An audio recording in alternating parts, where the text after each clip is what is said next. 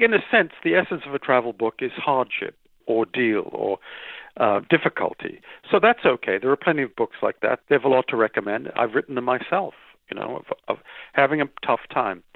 It's much better if it's flavored with some joy. And there's always joy in travel because there's a lot of freedom in it. And I felt in this book that there was both, but more pleasure than pain.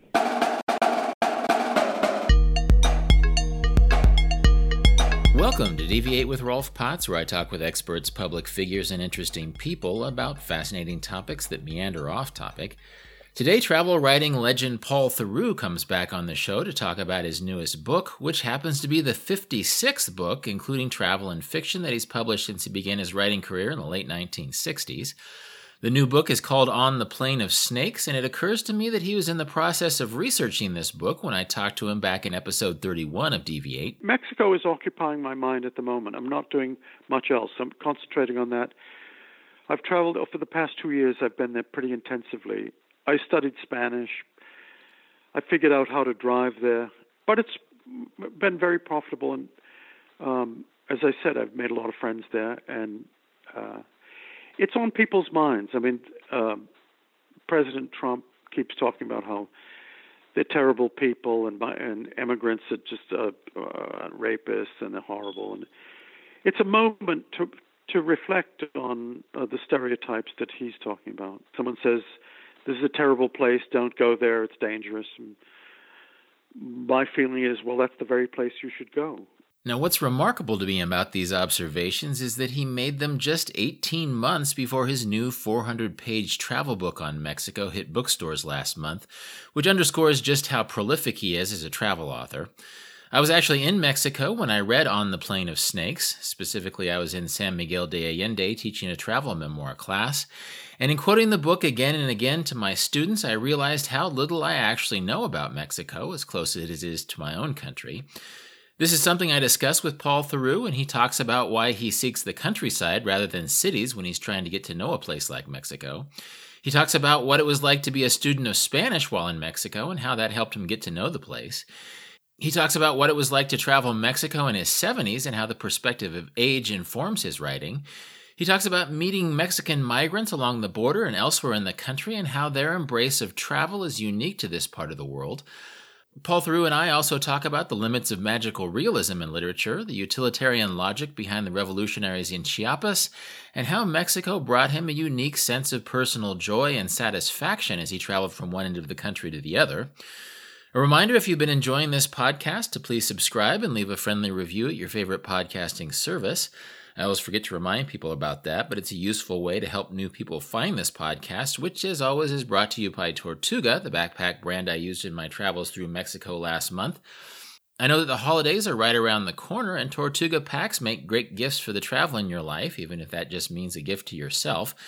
You know, it's funny, my sister recently gave a Tortuga pack to my nephew for his birthday, and she told me how she learned about Tortuga from this podcast, but somehow she forgot to use the Deviate promo code, which means she missed out on 10% off of her order, and it also meant that Tortuga has no idea that she learned about their brand on this podcast. So if you do see a pack you like at rolfpotts.com/Tortuga, please don't forget to use the promo code DEVIATE, not just for the 10% off at discount, but to help out this podcast. Another great travel resource to check out this holiday season is AirTrex, which for almost 30 years has specialized in multi-stop itineraries for vagabonding-style journeys. Check out their awesome flight planning tools at airtrex.com. But for now, please listen in as Paul Theroux and I talk about the complexities of travel in Mexico. He talked to me by phone from his home in Cape Cod, and we begin by discussing my own recent trip to Mexico. You know, it wasn't until I read your book that I realized how little I know of Mexico. And I actually read it in Mexico, but I think it's not uncommon for Americans to experience a rather superficial, for lack of a better word, layer of Mexico, even though it's right next door. It's a neighbor country. So I'm curious to know why you wrote about Mexico and what you knew about it going in. I knew about Mexico pretty much what most people know. I had been there a number of times. I visited the museums and the ruins. I had visited the resorts. I hadn't seen the interior villages. Mexico is not just its famous towns and Mexico City or its resorts. It is mainly the hinterland. I mean, so it's a very poor country because most of the people have, the per capita income in Chiapas and Oaxaca, as I mentioned in my book, is about $3,500. That's the same as people in Kenya or Bangladesh have. So the life of Mexico is lived in the villages and small towns of people just getting by. But Mexicans are frugal, they're industrious, and they send money back. I mean, a lot of people they're remittance migrants, so they make beds and clean hotel rooms in Denver and send the money back, or they do roofing or pick, whatever it is.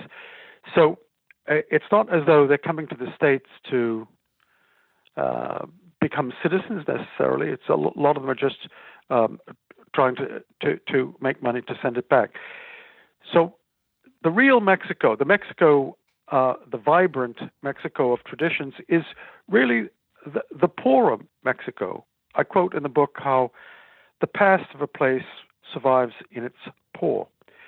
So the poorer parts of Mexico are the most historic and the place with the longest memories. That's the real memory. That's the real Mexico. Well, I noticed that you actually write about these Mexican migrants quite a bit, not just at the border section of the book at the beginning of the book, but also in Oaxaca and other places. You talk about people.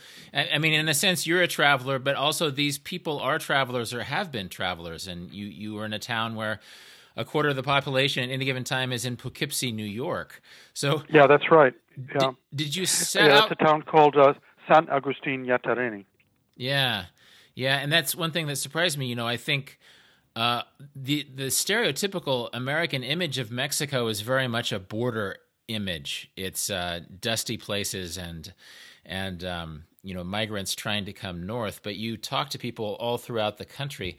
Was that sort of one of your goals? Was to sort of get into the psychology of this traveling class of Mexicans who often ended up in the United States?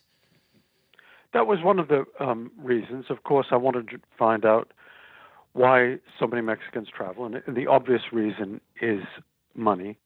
Although many Mexican writers, intellectuals, people, painters, whatever, leave because they want greater exposure. Many of them go to Spain, but they teach in universities in the States. They live in New York, write books. Many want to become citizens. So people have all sorts of reasons for emigrating. The ones that interested me most are the people who are the most desperate. But if you look at people on the border, I mean, the majority are not Mexicans. The majority of people going across the border undocumented are from Central America, fleeing persecution or violence. Mm-hmm. They're from India, Bangladesh. They're from Africa, Nigeria, Congo. They're from China, and some of them have a lot of money. So Mexicans are the least of the problem, I think.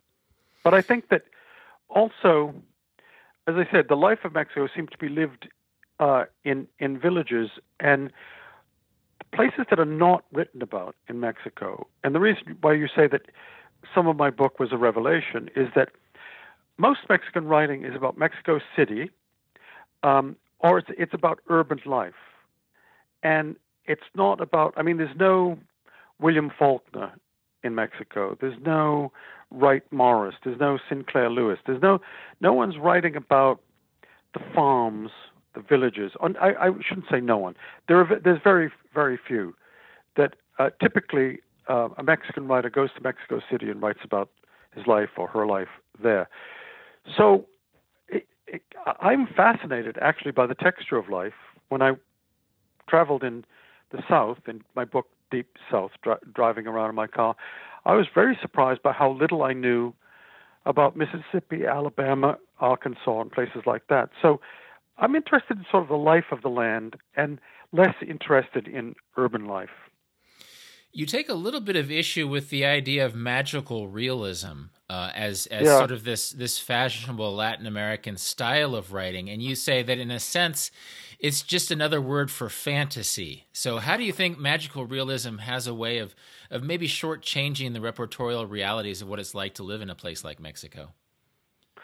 I find most of it fanciful and kind of uninteresting and playful in a boring way. The great magical realists, or the great fabulists, you might say, are Borges.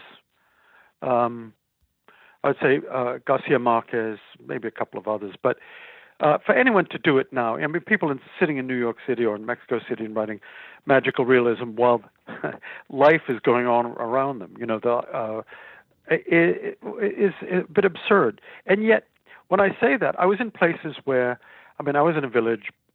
You may remember from the book. It's called Santa Maria Ixtapec, where they have a statue, a carving of the crucifixion of Jesus, having fallen, the third fall, and it actually bleeds. The hair grows on the statue, and local people say it bleeds. I suppose writing about that's a sort of magical realism. You live in a village where there's these amazing things happen. But I think my objection is when it's done mechanically, according to a program. People saying I'm a magical realist. Well, there are so many examples of it that strike me as bogus, particularly in a place where there's so much realism, not magical realism, but realism, hyper-realism, surrealism almost of life in Mexico. For example, the cartels, the violence of the cartels is so amazingly cruel and so blindingly effective. Decapitations, dismembering corpses, hanging them from bridges and so forth. That's not magical realism. That's a sort of hyper-realism that you only have to describe, and you seem to be describing another reality, but you're describing the everyday life of say, a border city in most cases. So my problem isn't so much with magical realism. My problem is with programmatic writing. People who write in stream of consciousness, or anyone affecting a style rather than writing as they are, I suppose. And they're affecting a style that's been used, that's sort of worn out. You don't criticize James Joyce for writing in stream of consciousness, but something that bothers me a lot about writing, particularly travel writing, is a lot of travel writing is written in the present tense. And I'm walking down the street in San Miguel de Allende. I see a man. He smiles at me. He offers me an avocado. I say to him, "Buenos dias, senor." He smiles back. That sort of thing. It doesn't grab me. It doesn't grab me. I tell, when I have students, I say, write as plainly as you can. Don't affect a style. Don't draw attention to your style. Style should be transparent, and subject matter should arise out of, I suppose, your experiences. They may be ghostly or magical, but I tend also to think that all writing, all art, is autobiographical, and that when people are writing about fabulous beasts or whatever it is, I don't know, transformation and so forth, that it's not that they're kind of avoiding writing about themselves. Do you know what I mean?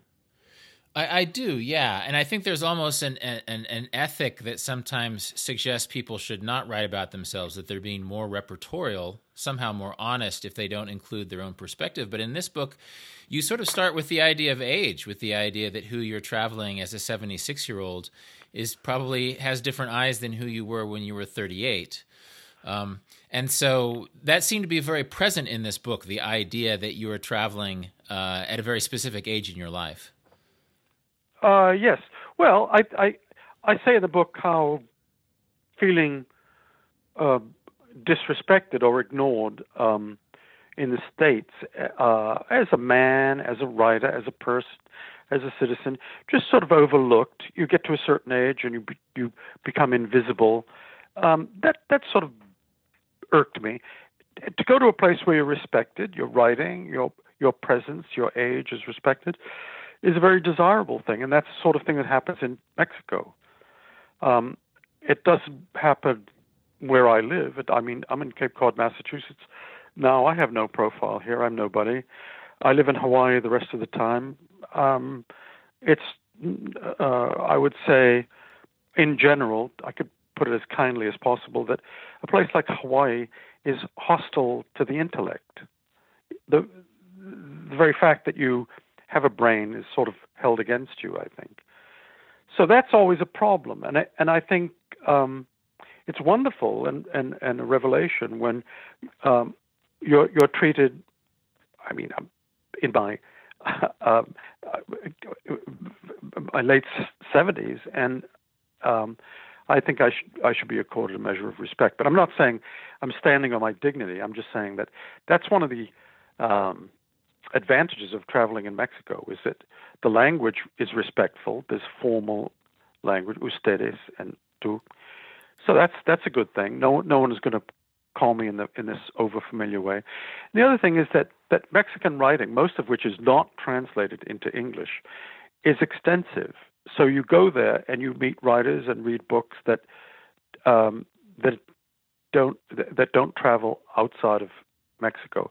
Painting and music too, a lot of virtuosos. So it's not a place of necessarily just sombreros and mariachi music. There's plenty of string quartets. There's great painters. There's great sculptors, and there's wonderful writers. So the Mexico that I experienced was both the Mexico of the migrant, of poverty, but also a Mexico of high culture, and that was very satisfying.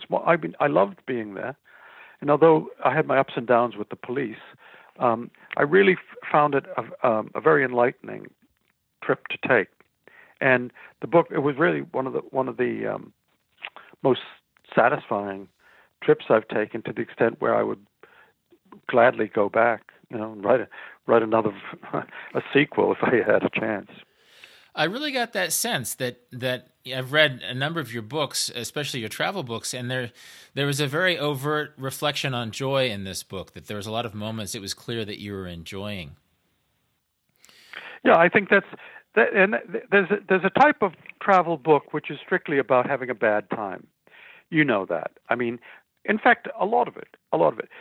In a sense, the essence of a travel book is hardship or ordeal or difficulty. So that's okay. There are plenty of books like that. They have a lot to recommend. I've written them myself, of having a tough time.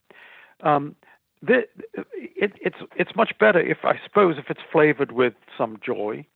And there's always joy in travel because there's a lot of freedom in it. And I felt in this book that there was both, but more pleasure than pain. We've talked a little bit about books here, and I was impressed by how many books inform your book. I mean, you have a lot of repertorial books about the border situation, for example. You draw on a lot of, American or at least English language writers who visited in the past, like Kerouac or Huxley or Lawrence. And then also there's very much a meditation on these Mexican writers and how sometimes they might favor an international sensibility or sort of a Mexico City-centric sensibility more so than a rural one that has a little bit more reality.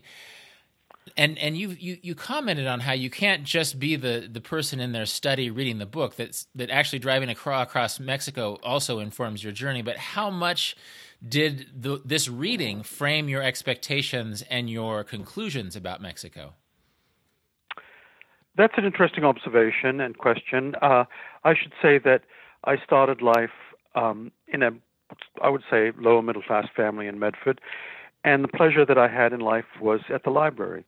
I began life as a reader, not a book buyer. We couldn't afford to buy books. I didn't probably buy a book until I was 18, 19 years old, till I was in college probably. I don't remember buying books when I was in high school, but I remember spending a lot of time in the library.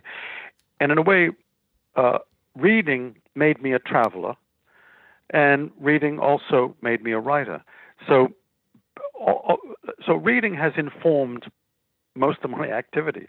I read all the time. I mean, I always have a book on the go. And Mexico cannot be understood just on its own. You can't go there, look at it, eat tacos, talk to people, and think that you have any grasp of it. You really need to read the literature of Mexico, the literature of travel, the Mexican literature itself, history, and so forth. And I think that my understanding came from talking to writers and certainly reading. And there's some amazingly good books written by Mexicans about Mexico and by foreigners about Mexico. You mentioned Huxley and Lawrence. I mean, those are two distinguished writers of Benton, but there's Rebecca West, Harriet Dole, Leonore Carrington, women and men, all the way up from the earliest time to the present. Because Mexico is a sunny place, it's a warm and hospitable place. A lot of writers go there, American and European. One is Bruno Traven, B. Traven, who wrote The Treasure of the Sierra Madre. He also wrote a lot of books about Chiapas, remote places in Chiapas, where he traveled in the 1920s. He's a mysterious figure, Traven, but you learn a lot about Mexico from reading his books. And so I felt I couldn't write anything about traveling in Mexico until I was well informed. And I was probably, I did probably more reading about Mexico or for this trip than I have done perhaps for other trips, maybe because there's more written about it. But I also think that I compiled an anthology of travel called The Tao of Travel. Came out a few years ago. For The Tao of Travel, I read 350, 400 books, and read them myself, copied out passages from them, typed them, put them in the book. I don't have a secretary. I don't have graduate students or anything like that, so I did it all myself. But I found it was a great pleasure at reading those books and compiling this anthology, the Tao of Travel. So talking to me about reading is you strike a chord, because I think that reading has been one of the joys of my life, and the pleasures of solitude. I also think that if people don't read, I'm happy to talk to anyone, But if I talk to someone who actually reads, I have a much livelier conversation. I mean, you can really strike up a great friendship, with people who read the books that you read, or people who are recommending books. And I'm talking about real books, not I don't know, the necessarily the bestsellers or the current books, but to meet someone.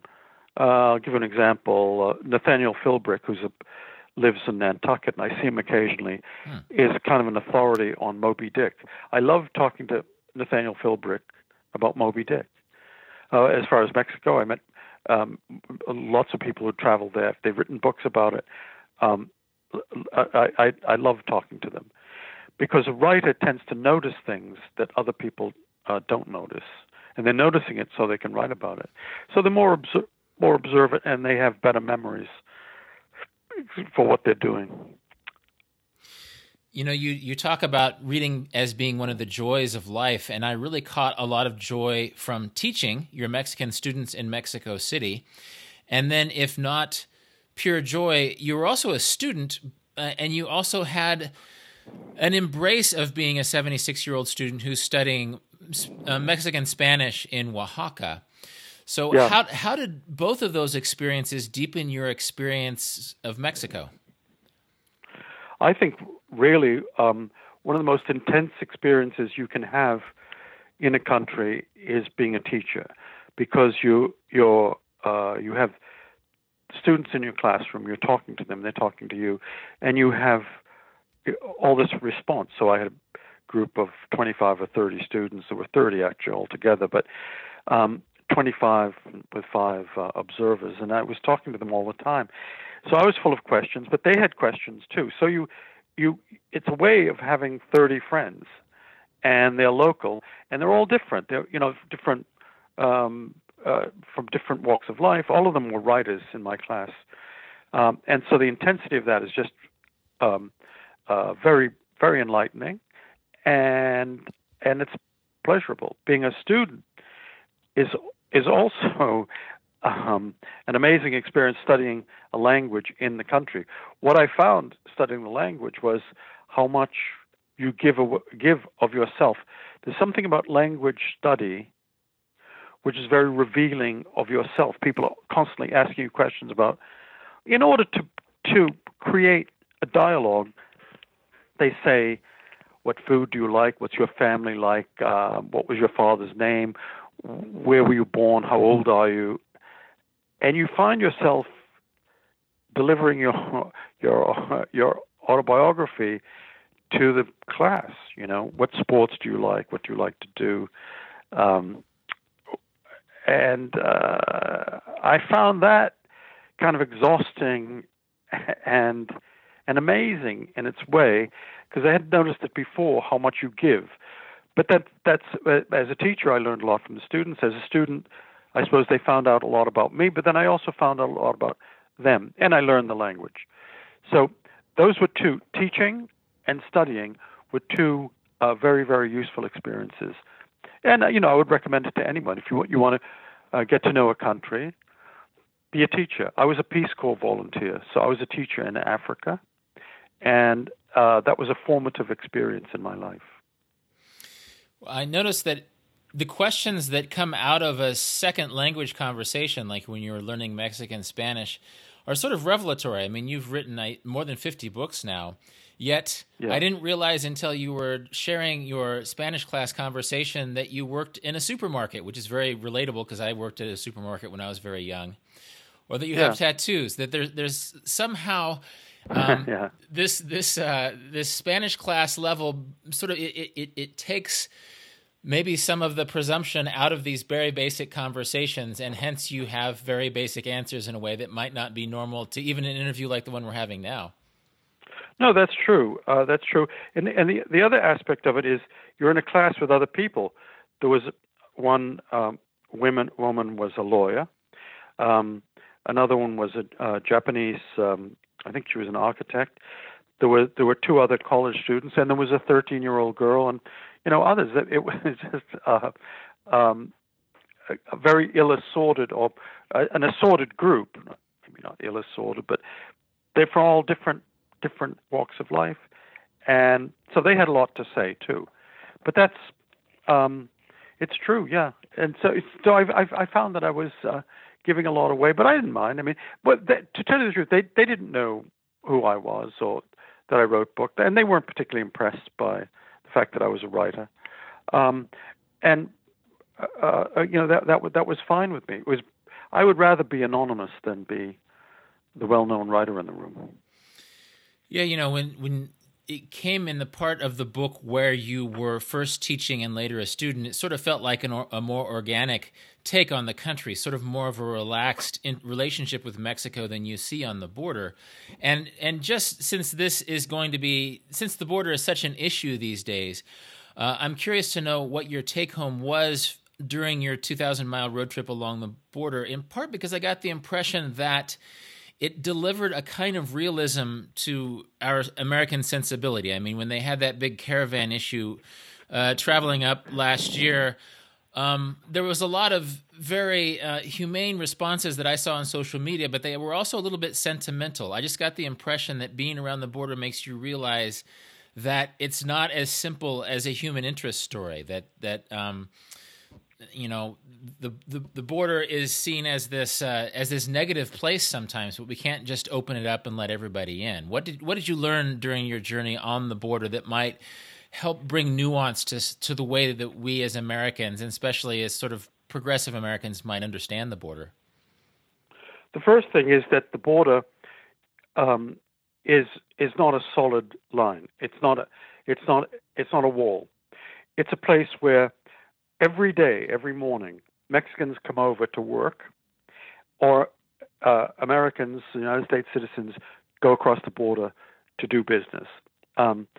Mexicans also come over to shop. So hundreds of thousands of people cross the border every day with visas or passports and carry on their lives. And if the border were sealed, if they didn't cross, they'd suffocate or die. It's not simple at all. And so when you talk about closing the border, I mean that would shut off all the oxygen. It would kill business. It would be terrible. I also think that it's not a good thing for people to be swimming across, walking across the desert, risking starvation and thirst, or climbing over the fence. I'm not okay with that. I think a border needs to be policed. It is, after all, a border, and the reason it's a border is to be regulated.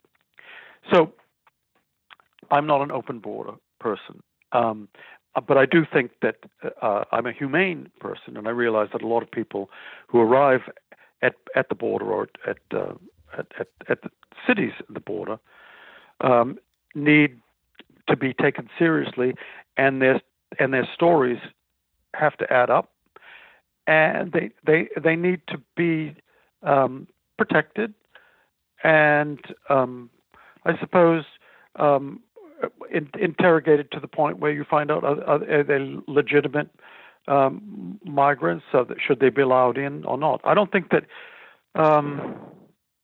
that people showing up at the border have a right of entry. I've traveled in my whole life. I've been traveling since 1963 when for the first time I went to Africa. I've never felt I had an absolute right to enter any country. And I've always been stopped by immigration and asked. I lived for England for 17 years. I went for 17 years whenever I got to the airport. They looked at my passport, and I didn't have a right to work there for many years. I was there because my wife was English. But so you're always reminded that you're an alien when you, or that you're not a citizen when you come to a border.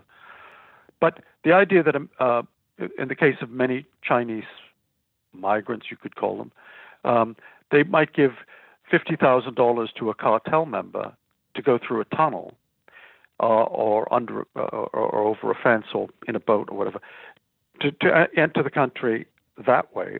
I call that illegal entry. I mean, you would wonder, it's happened sometimes a dozen Chinese paying huge amounts of money to cartels come across. So what rights should they be granted? Should they be given sanctuary, go to a sanctuary city, guy with a lot of money? Indians, Pakistanis, Afghans, Syrians, Nigerians, whatever. I mean, there's a whole category called special interest aliens, and you might say, are they in the same category as a person from rural Mexico who's got nothing but who's coming across to work, to pick fruit or to fix a roof or something and intends to go back? It's a much more complex and then it's a much more complex situation than is generally recognized. And when people make speeches about it, the let them all in speech or the open borders speech or I don't know, the decriminalized speech, whatever it is, I listen very carefully because I realize most of these people don't know what they're talking about. One thing I noticed that the border sort of has a face far south of the border. And for example, when you're in Oaxaca, you're talking to people who speak almost, I guess they've traveled into the United States, sometimes decades before. It sort of gives them status in their home village. They describe their travel stories in more detail than their actual being in the United States stories, yet they sort of have an affection for the United States, which, even as difficult as it is sometimes an easier life or a more a richer monetarily life than down in places like Oaxaca. You also use the phrase, "This is the oddest frontier I've ever seen," which is interesting since you write about frontiers a lot. So what dynamic makes this place so unique? and how is there any way to differentiate between the kinds of migration and even smuggling that comes across that border? The uniqueness of the border is that on one side, there's a country where the per capita income is extremely low. And the other side of the border, 10 feet away, just through the door of the fence, is a country where the per capita income is huge. So the different, I don't know another place, maybe between Russia and China, maybe between, I can't think of another country. I mean, if Japan was part of the mainland, maybe, it would be Japan and Vietnam or something like that. But in general, the disparity in income and achievement, or financial success is so great between the United States and Mexico that it's this huge disparity that invites people. It's wealth is a magnet, prosperity is a magnet. A person coming from a place where there's a leaky roof and no school and no medical facilities, something like that, it comes to a country where these are available. Or you might say where there's work. Now, there's work in Mexico, but it's very, very poorly paid. Even the NAFTA companies are pathetic. That's a big con on the whole. So I've been through, across the border between Kenya and Uganda. I've walked across that border. I've walked across Ethiopia and Kenya. I went across from China to Vietnam. That many, many borders. Burma and Thailand, India and Pakistan. I've been across. But when you go across, although there's a difference and probably different language and a different culture, still you're not going into this dramatically different economic situation, and that's the situation that exists. So it's a temptation. It's people looking through a fence and seeing life that's immeasurably better. And it even draws people from Africa and from other countries because it's a border. It's not hard to get to Mexico, and once you get to Mexico, you go to the border. So it's as though we're living in a gated community called the United States, and outside the gate is generally speaking, poverty and neglect, and that draws people to the border. But I'm not judging the border. What I was trying to do was just describe the border. It's not a political book, but when so many people are talking about, not just Donald Trump, but many people talk about immigration and borders and the border as it is, I thought I want to see it for myself, and that's, I could say, the reason for most of my travel. I've been traveling for more than 50 years, and it's always about I want to see it for myself. You talk about the disparity that really reveals itself in such a stunning way on the border of the United States and Mexico, but you also talk about disparities within Mexico itself, and late in the book, you actually have an interaction with the man known as Subcomandante Marcos. And yes, that's another part of Mexico that Americans sort of understand through, I think I read about it in the headlines many years ago sort of way, but I was really impressed by his reasoning and just sort of by the logic and history of that movement and how it serves the people of that part of Mexico. So since people, including my listeners, might not completely understand that situation, what's the logic in some Subcomandante Marcos's argument for this kind of resistance against not just the government, but a kind of neoliberal flattening of the world? The main objection came about because the Mexican government was pushing people off the land. There's a type of common land where people farm or live called an ejido, E-J-I-D-O, ejido. So an ejido, they were taking the ejidos away from people so that they could dig for minerals or cut timber, just removing people from the land because they wanted it for themselves or to build houses.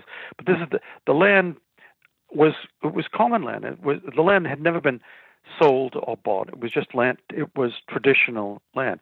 So land tenure was quite a big deal in the Zapatista movement. But the Zapatistas went into the jungle in Chiapas in 1981. Marcos went in 83. So they emerged significantly from the jungle and declared the Zapatistas taking over in 1994. So they had been there quite a few years, much longer than, let's say, Castro had been in the mountains before taking over Cuba and overthrowing Batista. So the Zapatistas understood the economic and cultural situation much better than most revolutionaries do. And they're humane. They're kind of postmodern revolutionaries. They weren't going around killing civilians like the IRA was killing civilians, or ETA in Spain killing civilians. I mean, there were movements in India and all over the place, really, that kill civilians. They Afghanistan, bombing people in mosques and so forth. That's not done. They wanted to take over for the good of people and not start a war. The Mexican government resisted. They bombed them and they fought them, but it became a standoff. And the Zapatistas, since 1994, however long that is, the Zapatistas are still more or less in charge of a lot of social services in Chiapas, schools, clinics, villages. They have model villages and whatnot. And compared to places on the border, they're magnificent. I mean, they're humane. There are plenty of schools. There's plenty of opportunities for people, much more than you would find in Juarez or Reynosa, where the NAFTA factories are. And Marcos objected to NAFTA the way a lot of people did, seeing it as not only exploitation but also exporting a lot of GMO crops that are putting people out of business. So, ruining their livelihood. I had a lot of admiration for them. I have admiration for people who make sacrifices, for people who have ideals, and people who act on it. And even though it's very inconvenient for them to do that, so I expressed an interest. They welcomed me. I spoke to their group, and it was a very enlightening and a really vitalizing moment for me to see them as friends and to be welcomed. And I would gladly and intend, I'd glad to go back, and I would intend to go back and see it. But the situation is not simple. They're seen as revolutionaries, guys and women wearing masks. But they just don't want to be victimized by the government, so they're still masked. And highly articulate. Marcos and the others are very good writers, and I loved being with them. And I see that was an aspect of Mexico that is hidden from most people. But for me, it was one of the high points of my trip. I thought one interesting detail you brought up in describing that movement is the idea of patience, especially as contrasted to someone like Che Guevara, who was very high profile in his own historical way, but yet went into Africa without really understanding the Africans he was working with very well. And you bring in an interesting comparison to NGOs. I mean, it's good to act on our ideals, but it's one thing to rush in on our ideals and another thing to go in slowly and listen.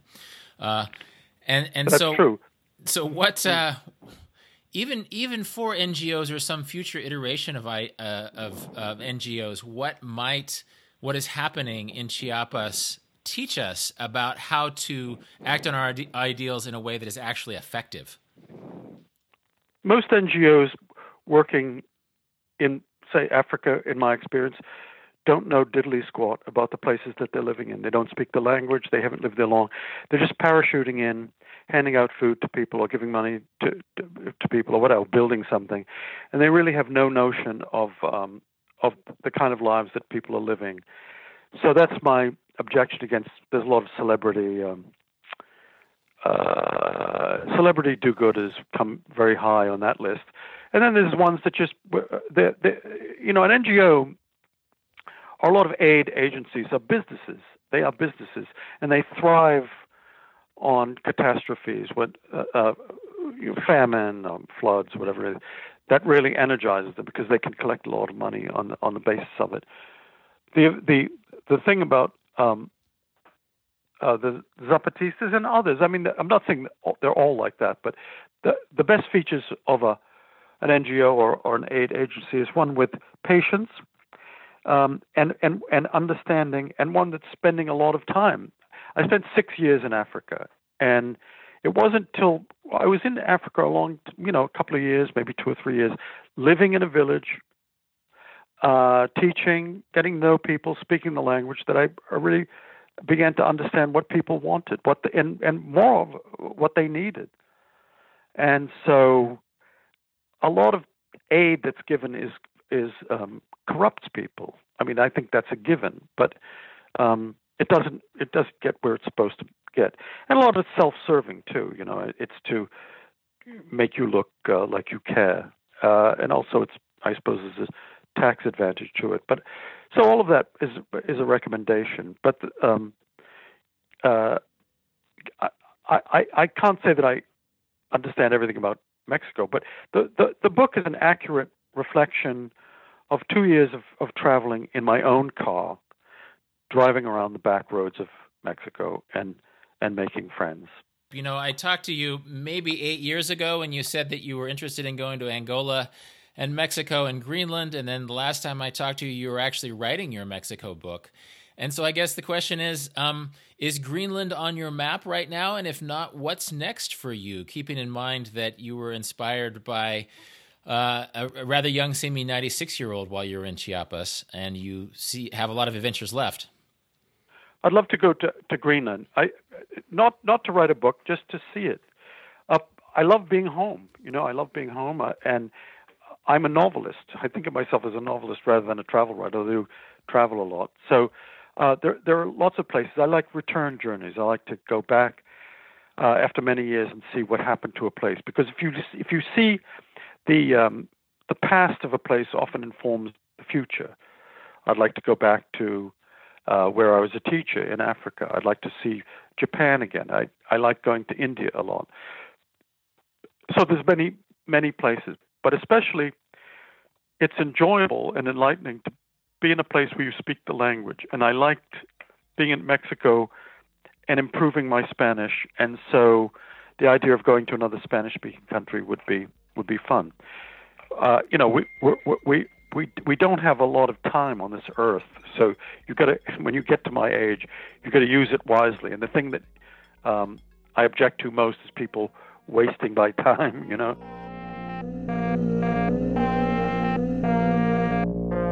This has been Deviate with Rolf Potts. More about everything that was just mentioned, including links to Paul Theroux's new Mexico book, On the Plain of Snakes, can be found in the show notes at rolfpotts.com/deviate. And of course, if you have questions or insights, please feel free to share them with me by email at deviate@rolfpotts.com. This episode was produced by Justin Glow. Cedar Van Tassel does the theme music. Jan Futterman does the show notes. Thanks for listening, and I hope you tune in for future episodes of Deviate with Rolf Potts.